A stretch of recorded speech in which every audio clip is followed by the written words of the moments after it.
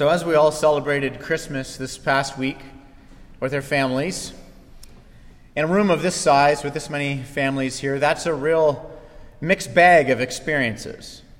For some moments are full of joy and they're wonderful, and then there's other moments that they tug at our hearts. They are challenging for us, because all family is challenging, is it not? There's the holiday seasons are always filled with these mixed emotional experiences.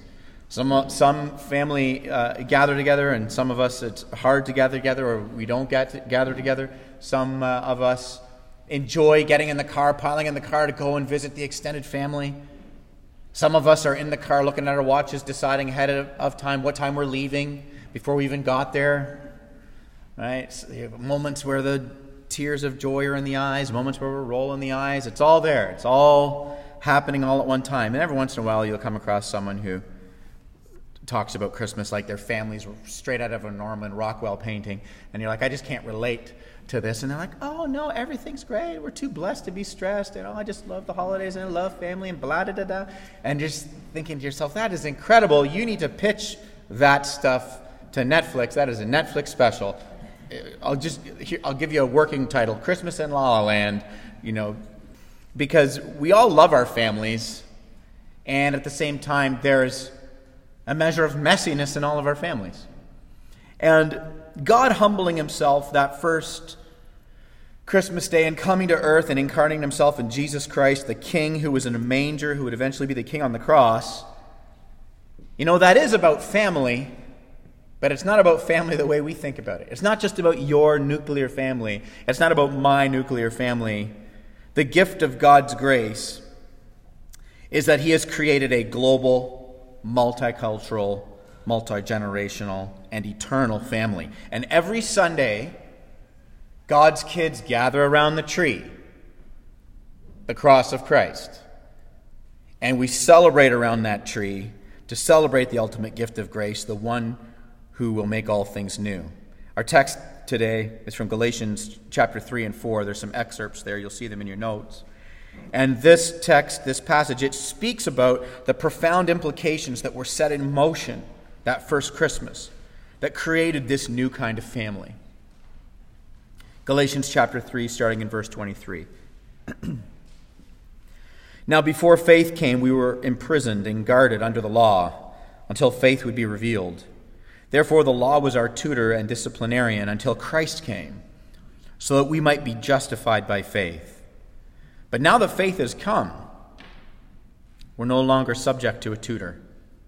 Chapter 4 and verse 4.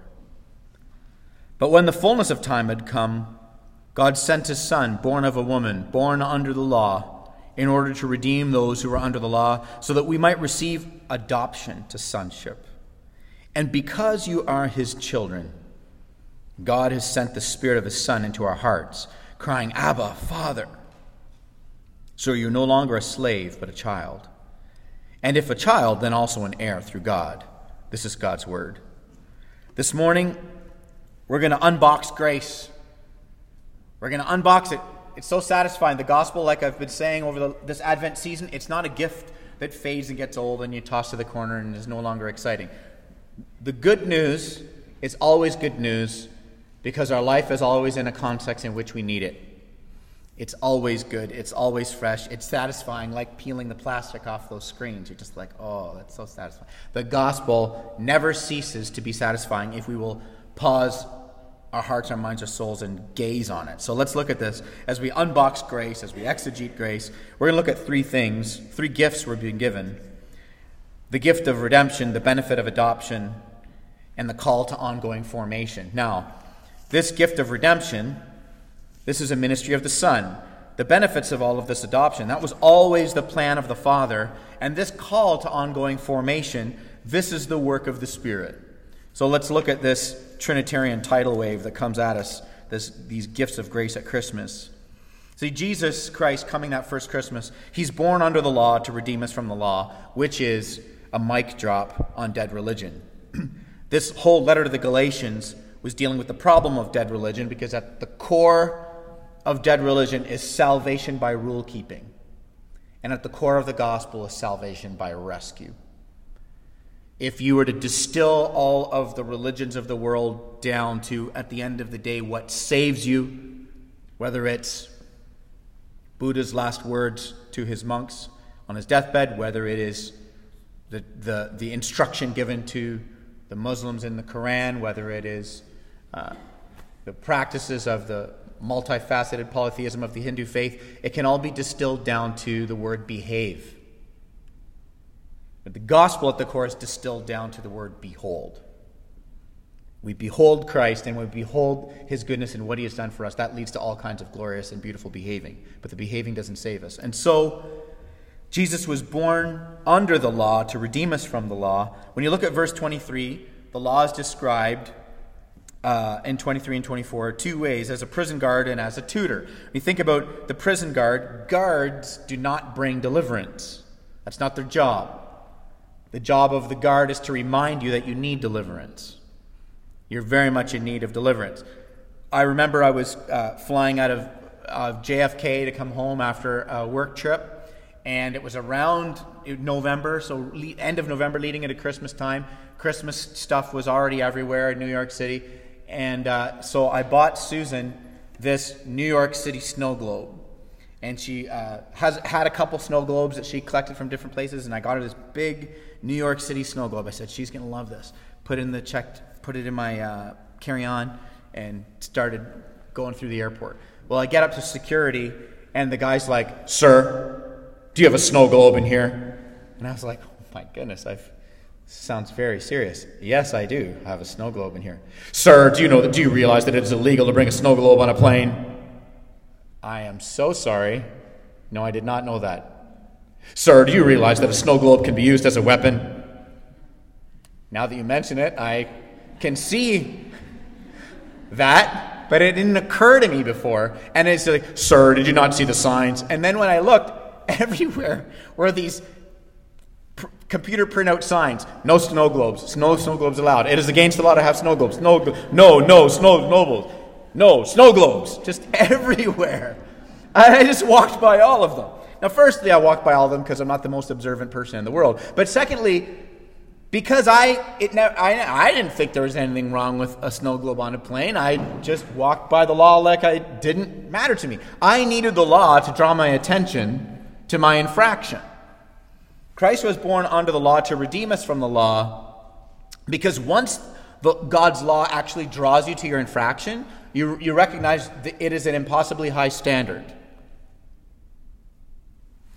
I'll unpack that in a second so you can see this. We needed the law to show us our need for deliverance. We needed the law to show us our need for a Savior. We needed the law to show us how we, day in and day out, break the law. It's also called a tutor in verse 24. In the Greek, because when you think of tutor, this is why I'm even bothering to give you the word in the Greek, because when we think of tutor, we think of a really kind and caring person sitting around the living room table helping our kids excel in their studies, and it's like a warm kind of tutoring situation, right? But in the Greek, the tutor, the pedagogos, they called them, was a harsh disciplinarian. They were the keeper of the moral standards. They took away your freedoms. They were like, you have an inheritance coming to you, but you are an undisciplined child, and so you are essentially, the tutor kept you under house arrest, so that until you learned what needed to be learned. It was a harsh relationship that they had with these tutors. The relationship with the tutor was constantly working on rewards, versus punishment. This was the kind of relationship that it was in the ancient world. And so the law shows us what the standard of God's love requires. It's impossibly high, because when Jesus summarized this law that he came to redeem us from in Matthew 22, we find that it's a law of love. The law is, and I've said it many times, the law is love the Lord your God with all your heart, your soul, your mind, your strength, and then love the people who are sitting all around you as much as you love yourself. And friends, we just don't do that. We have moments when we love and then we don't. But no, we don't do it. We're not walking in perpetual, personal, perfect love for our neighbors. If you're here this morning, whether you're a Christian or a person of non-faith, and you're considering and you are thinking through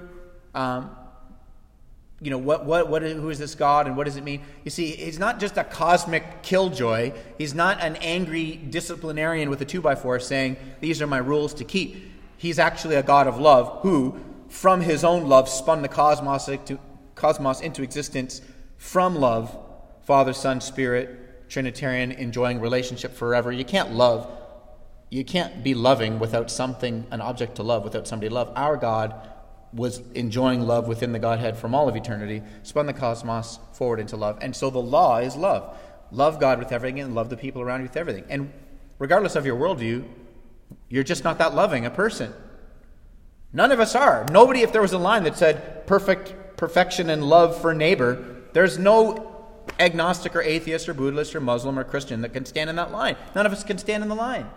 And so the law was given, and the tutor was given to show us our need for a Savior. Christ came, of course, to deliver us from this. And just as the night sky accentuates the brilliance of the stars, God's law of love, it accentuates the brilliance of God's forgiving grace against the dark backdrop of the selfishness and the darkness that's in all of our hearts. And so here's the good news of the gospel that we celebrate every Sunday. It's that Jesus was not born under the law to inspire better performance. He was born under the law to deliver us through his perfect performance. And that is why it is a gift of redemption. If you look at chapter 4 and verse 5, it says that Christ was born under the law to redeem us. And the word redeem in the Greco-Roman world, it was quite often used to describe buying back a slave, buying somebody out of slavery. It's an abhorrent image.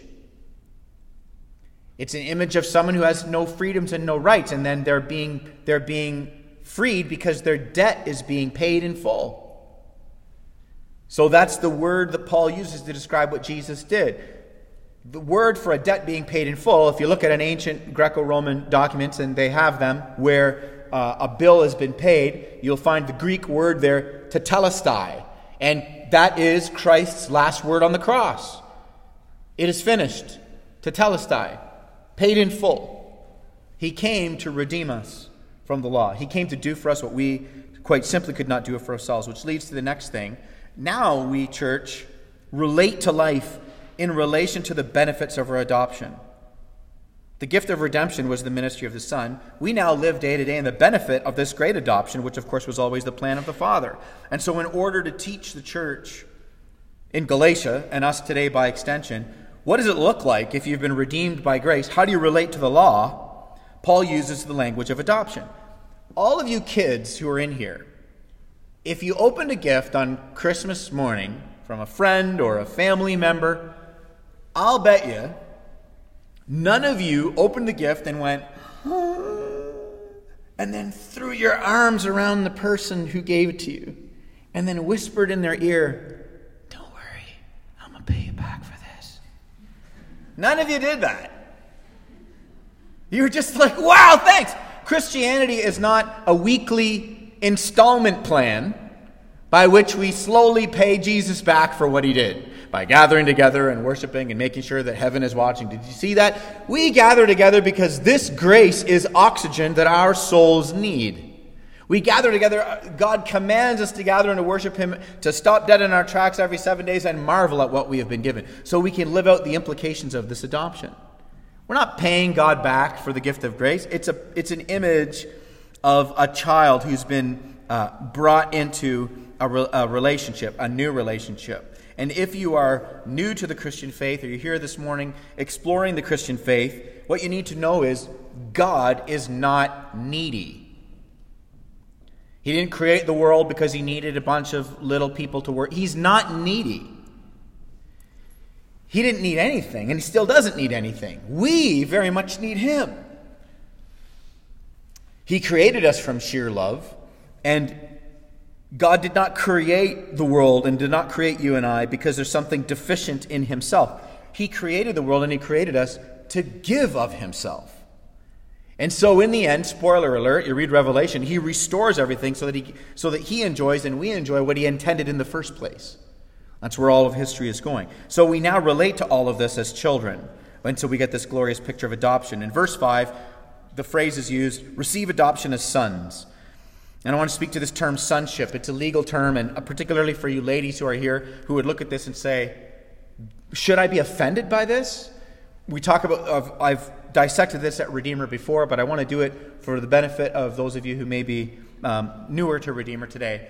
When the New Testament calls women sons, it's the same way in which throughout the gospel, men have to wrap their minds around being called brides, right? So we are the bride of Christ. And when the Bible gives us these metaphors, it's getting us to think about our relationship for God. So, for example, if I was preaching from a text where the men had to think about themselves as brides, then we would be thinking about how a bride there's an anticipation in her heart, there's an excitement, there is a preparation, long preparation. Brides don't wake up the morning of the wedding and go, what to wear? Like that. No, there is like so much thought and preparation and like anticipation. So men need to think about their relationship with Jesus like a bride. That love and that cherishing and that constant sort of preparing of the heart and the cleansing of the putting things aside. And that's how they're thinking. Ladies today, in this text about sonship, in the ancient world, only the eldest son got an inheritance. So what Paul does is he calls the ladies sons, not to offend the ladies, but to actually offend the culture. Because he's saying, actually, in Jesus Christ, you're given a dignity that the culture doesn't give you.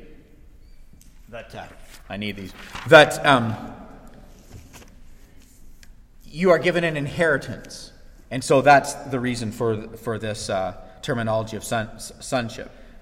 But we are all given this undeserved, gracious inheritance. And so this legal term of being adopted, it's a life of privilege, right? It's a new life of privilege that's come. And the significance of this is that it reforms the church. It reformed the ancient church. It destroyed class barriers. It destroyed socioeconomic barriers. It destroyed racial barriers. Because if it's saying we're all adopted children and we all are sharing in the same inheritance, then that means you can't relate to anybody else in this room with an air of superiority because of your education or the money in the bank or the lifestyle that you're leading, your gender. There's no room for superiority in the church. And conversely, there's no room for inferiority in here. None of you need walk in here and say, I got to kind of slunch over and not make eye contact because I don't have the education of that person, or I don't have the socioeconomic standing of that person, or I don't have the social clout of this person. There's no room for inferiority. You walk in here and you're a child of grace, period, full stop, end of conversation. There's no class, culture, barriers. We're adopted children. And so that leads us to live our lives with a tremendous amount of humble confidence. Because adoption makes us like children with nothing to prove. When a child knows they're loved, that child has nothing to prove. A child that knows they're loved relates very differently than a child that isn't sure if they're loved. A child that finds himself in a compromising, morally ambiguous situation is going to relate to that very differently when they know they're loved and they have nothing to prove, versus a child that isn't sure they're loved and if they have to perhaps prove to everybody that's in the room. Adoption gives us an innate sense of identity, and by innate sense of identity, I mean, contrary to the culture, your identity is not achieved. In the gospel, your identity is received. It is inherent. It transformed the way that the ancient church related. Culturally speaking, most people in the church were slaves. And by slaves, I mean, that was in an ancient term. It's like if you weren't an owner, you were a slave. That's most people. If I were to talk about the people in this room using ancient vernacular, most of us, unless we don't have mortgages and we own our own businesses and we have no debt, by ancient standards, we're slaves.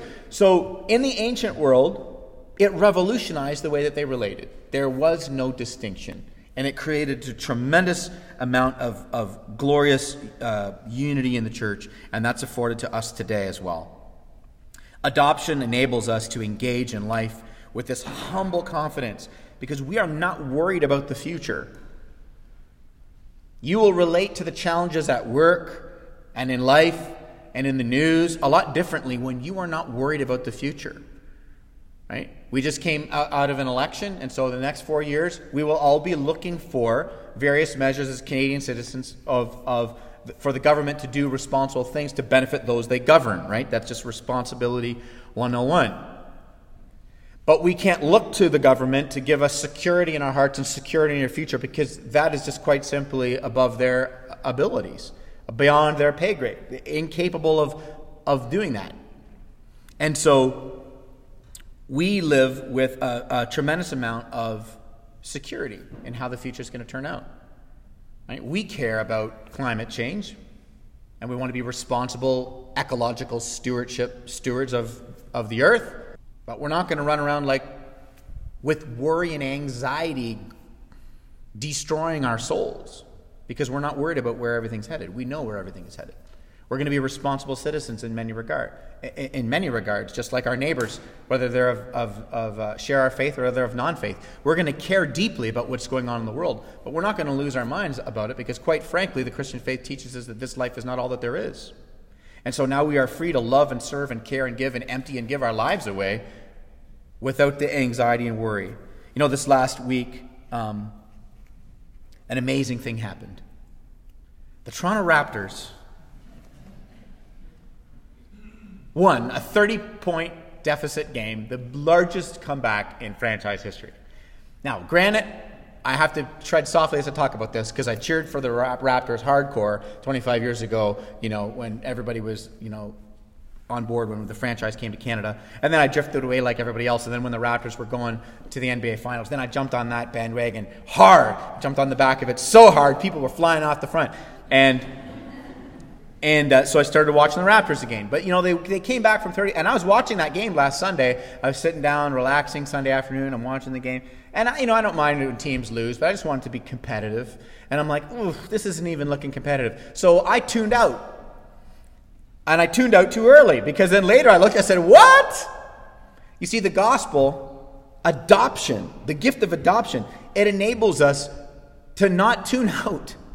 We can look right into the wreckage of our lives, the wreckage of the world. We can look into the darkness and not have to tune out. Not have to be like, this looks so bad, it's just ruining my vibes. I just can't think about it. I'm going to go and numb myself with a Netflix binge because I don't want to think about the seriousness of the world. The gospel enables us to go, I'm going to look right into this wreckage, because in the end, what the gospel gives us is that there is a glorious comeback that's coming. And that in the end, there will be restoration of all things, and we will get to enjoy it. This is the benefits of our adoption, how it changes how we engage in the day-to-day. In this text, we get God's goal that first Christmas. It's the pinnacle of Paul's argument in Galatia. It's the climax of the gospel, and it's that we're kids. There's a Scottish theologian named Sinclair Ferguson, and he says it this way: to be God's children, enjoying life to the full with God, this is the apex of creation. This is the goal of redemption. Which leads us to the final thing.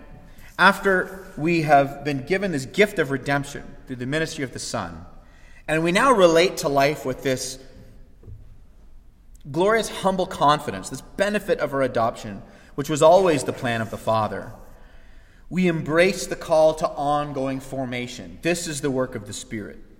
Many of us are going to say, and I'm one of them, that are going to say, in 2020, it would probably be a good idea if I just ate a little healthier, exercised a little more, and just got, maybe I should go to the gym. Maybe I should find out where the gym is in my city, and then go there. Okay, so maybe you're in that category, right? And the thing about going to the gym is it requires ongoing formation, diet and exercise. It's just ongoing formation. And people will tell you, you don't do these crazy crash diet things. It's not healthy. You don't say, that's it, I'm going to do 100 push-ups for 100 days while I also eat 100 slices of pizza. You have to do ongoing. That was weirdly specific, wasn't it? Anyways, I have done that. So it's ongoing formation is that it's about lifestyle. And so we are called to ongoing formation as Christians who have been given the gift of grace, who now our obedience to Christ is not saving us. Our obedience to Christ, our formation now, is about the ongoing deliverance and healing and restoration work in us. It's like the gym. Augustine said it this way, that worship is the gymnasium of the soul. And so as we gather corporately on Sundays, there is a working of the gymnasium in our soul as the Word of God is read and preached, as we sing His praises of deliverance, as we eat and as we drink at the Lord's table Sunday after Sunday. It's like adjusting your diet. It's like exercise. It just becomes an ongoing part of formation. In your homes, as you're reading and meditating on the Scriptures, teaching them to your children, right? Having discussions just about life and culture and art and business and politics, and giving thought to how the gospel comes to bear in all of those things. It's all formation. Look at verse 24. It says that Christ has come and we're no longer subject to a tutor. And the picture here is of a child who comes into maturity. See, if that child doesn't need the tutor anymore, they don't need to be coerced into obedience because they have internalized the family values. What is Christian maturity? It's not merely an increase of knowledge of the Scriptures, though that could be good, but the Pharisees had the best intellectual assent to the Scriptures, but they did not internalize the values. They had an intellectual understanding of God's Word, but they did not internalize God's love. For us, maturity, church, as children of grace, as those who have nothing to lose, nothing to earn, who have a future that is secure in Christ, we now desire to internalize the family values. How many of you kids who are in here have noticed your parents, they guide your eating? Have you noticed that? They don't just let you eat whatever you want, right? The reason they do that is because if they let you eat whatever you want, the 4 food groups would be sugar, MSG, fat, salt. Boom. And that's why they guide your, they have to guide you. After the service, we're like, let's have coffee and a cookie. And so we gather and we grab coffees and take a cookie, and here's you, waiting to see if they're not looking. Bloop, there goes another one. Bloop, there goes another one. Mom looks away. Bloop, there goes another one. The really short kids are tugging on the tablecloth, drawing the plates closer. Get up there, grab another one. That's what you do. You're driving home, your parents look in the rearview mirror. Are you still chewing? Did you tuck that back there like a chipmunk? How are you still chewing? See, one day, kids, you're going to value a healthy diet. I know that day isn't today, but one day, you're going to internalize that value. This is what Christian maturity, this is what adoption leads to, ongoing formation. When a child internalizes the values, when God's Word says, do this, the heart of a mature child says, I want this.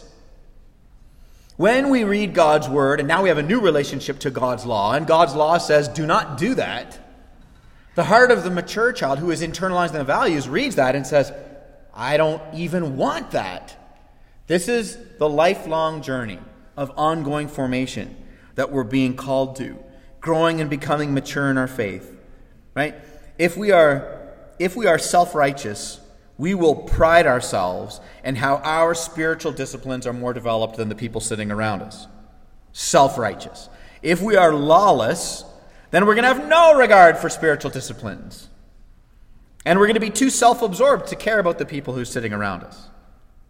But if we engage in this lifelong journey, this call into formation, mature Christianity, it looks like internalizing the family values, wanting to bear our Father's resemblance, and wanting to love the people who are right now sitting around us. And of course, extending that into the city. I want you to notice how this whole passage, it shifts and moves from being under the law to being under grace. Life under the law is like being imprisoned, living with a harsh disciplinarian. Life under grace is adoption. It's a one-time legal event, and then it ushers you into a lifetime of growing into the values of your adopted family. In verses 6 and 7, it says, you're no longer a slave, but a child. And if you're a child, then you're also an heir. And so you've got this image of a child being adopted out of a slave market by a wealthy person, being made an heir, being given an inheritance. That child that's adopted off the street, who is now about to inherit tremendous inheritance, they're about to embark on a lifelong journey of ongoing formation. They are about to learn how to think and relate and live in new ways.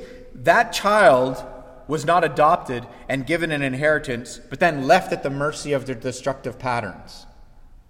And you and I have not been scandalously saved by grace alone, apart from our works, to be left at the mercy of our destructive patterns. The same grace that rescued you will reform you, will renew you. The same grace, Titus chapter 1 teaches, the same grace that saved us also teaches us. And so it's this beautiful picture of ongoing formation. That life under the law, it looks like being told over and over what God loves. Life under grace, it looks like pursuing what God loves. Life under the law, it looks like being told over and over and over what God says is true, what God says is good. Life under grace, it's actively integrating into your life what God says is true, what God says is good. Notice the if-then language. If a child, then also an heir. Do you see that? See, the gospel works because, therefore. Because of Christ, therefore I'm free. Because of Christ, therefore I'm saved. Because of Christ's sufficiency, therefore I'm now an adopted child of God. Because, therefore. But then once you are therefore into Christ, notice what Paul does. Look at the language. If then. If you're Christ, then it also, there's going to be this ongoing formation. And how we can enjoy our freedom. This call to set down our vices and increasingly live into Christ's values. So really the application of all this, the prayer is, what am I being called out of and what am I being called into? What would the Spirit call me to lay aside and drop? I mean, of course, that's not going to happen overnight. That might be a lifelong battle and fight for us, but we've inherited eternity. We're children of adoption. And so how then do we live into the implications of that adoption? The Spirit's work, it's not sporadic mystical experience that comes and goes in a moment's time. The Spirit's work is ongoing formation of rich heart and mind renewal over the course of our lifetime. And the good news in all of this is that this is not accomplished by our willpower. It's by the Spirit's power. And so all of us who call God Father, we're on this trajectory of ongoing formation, increasingly bearing the resemblance of our Father, because that's what the children of grace want to do. Let's pray.